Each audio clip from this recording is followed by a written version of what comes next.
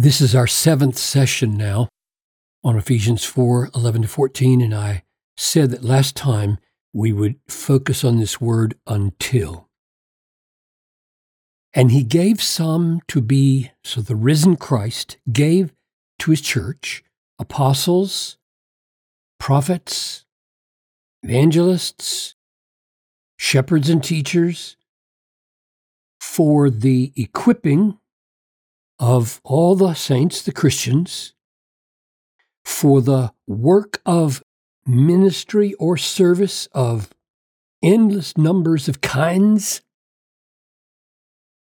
for the building up of the body of Christ, that is the church, conceived of as God's body, the mature man, the measure of the stature of the fullness of Christ, until. So all of that goes on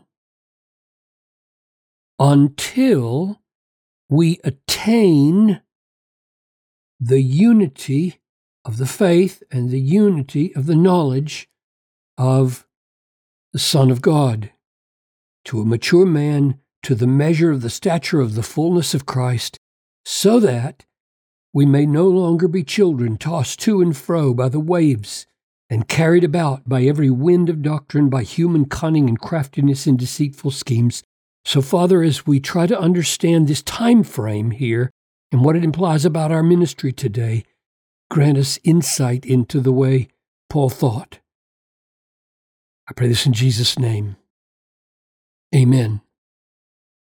So just to remind us, apostles and prophets, according to chapter 2, verse 20, were foundational for the church. And in that sense, their work as foundation is done, and we have their results now in the New Testament, which is the foundation of ministry. He gave evangelists, so evangelists take that foundation, declare it as gospel to the world, and people are converted and come into flocks, churches, and there are shepherds whose main work is done by teaching. And that shepherding through teaching equips all believers for manifold ministries of the church, which then build up the body of Christ. Now the question is, how long does that go on? What will be the end of all of that ministry there? And the answer is, it will go on until we attain to this double unity, the unity of faith and the unity of the knowledge of the Son of God, until there is a church that can be identified as a mature man, this body of Christ, pictured as a mature man, described as the measure of the stature of the fullness of Christ. This body is going to be mature, it's going to be full, so that we may be no longer children. So, how long is that? Does it mean that we will experience or pursue all of this church ministry until this unity happens perfectly on the earth? Until this perfection of manhood emerges as a church on the earth, this fullness of Christ, and then the second coming happens?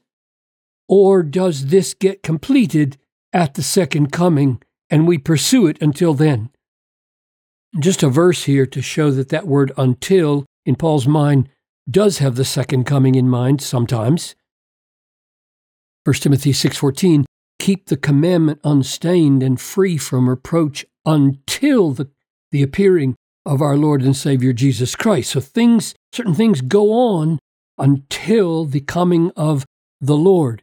Now, here are two passages that point me to the alternative meaning, namely, this pursuit of unity, perfect unity of faith, perfect unity of the knowledge, perfect mature manhood, perfect stature of the fullness of Christ, goes on not to be completed before the coming of Christ, but to be pursued until it is completed at the coming of Christ. Here's Philippians 1:6. And I am sure of this, that he who began a good work in you will be bringing it to completion until, that's a different word. I put it in Greek here just to remind myself and you that this is an ongoing act that happens to a point.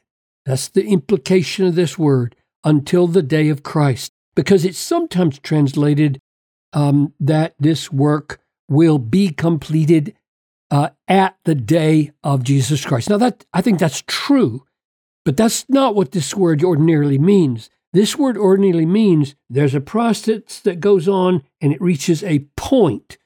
Until that point, it's happening, which is why I translated this, will be bringing to completion until the day of Christ, on which day it is finished.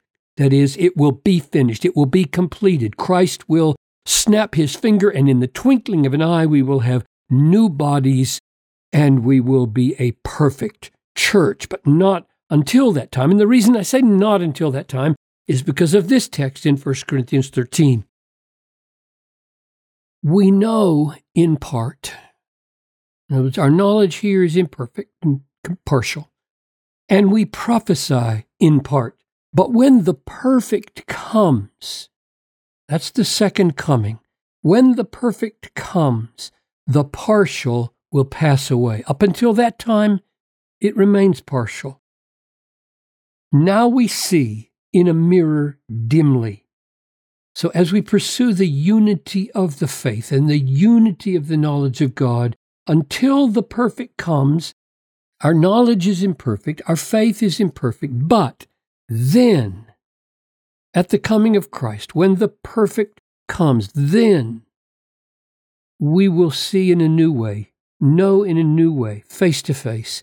Now I know in part, then I shall know fully, even as I have been fully known. So this seems to me to teach that in this present age, we are to pursue this attainment.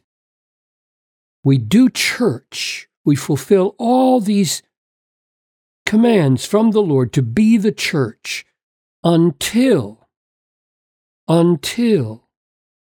we attain to the unity of the faith and of the knowledge of the Son of God, until the church becomes a mature man, until the church is the measure of the stature of the fullness of Christ, but not implying that that must happen before the second coming, but rather is pursued to whatever measure of fullness we can attain in this world, and at the second coming, Christ completes it.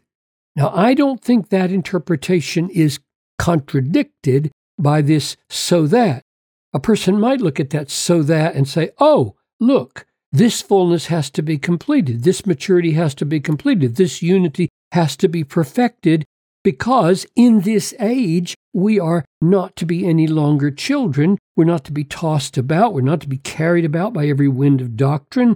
We're not to be vulnerable to cunning and craftiness now. And so, since this is relevant now, therefore this must happen now. And I don't think that's a valid inference from what went before. Rather, I think the logic of so that works just fine by saying we are to do all of this, building up of the body of Christ continually, and the equipping of the saints continually, and the pursuit of, until we attain, the pursuit of this unity of faith and this unity of knowledge and this maturity of man and this fullness of Christ, because in that pursuit and whatever measure of success God gives us, we will have this result. To the degree that we grow up, to the degree that we become mature, we will be no longer children.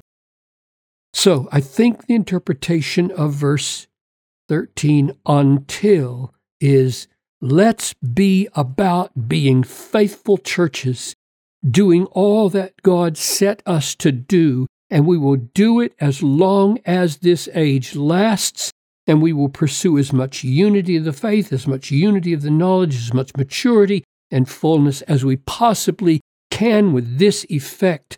But at the coming of Christ, the partial will be replaced by the complete, and the imperfect will be replaced by the perfect.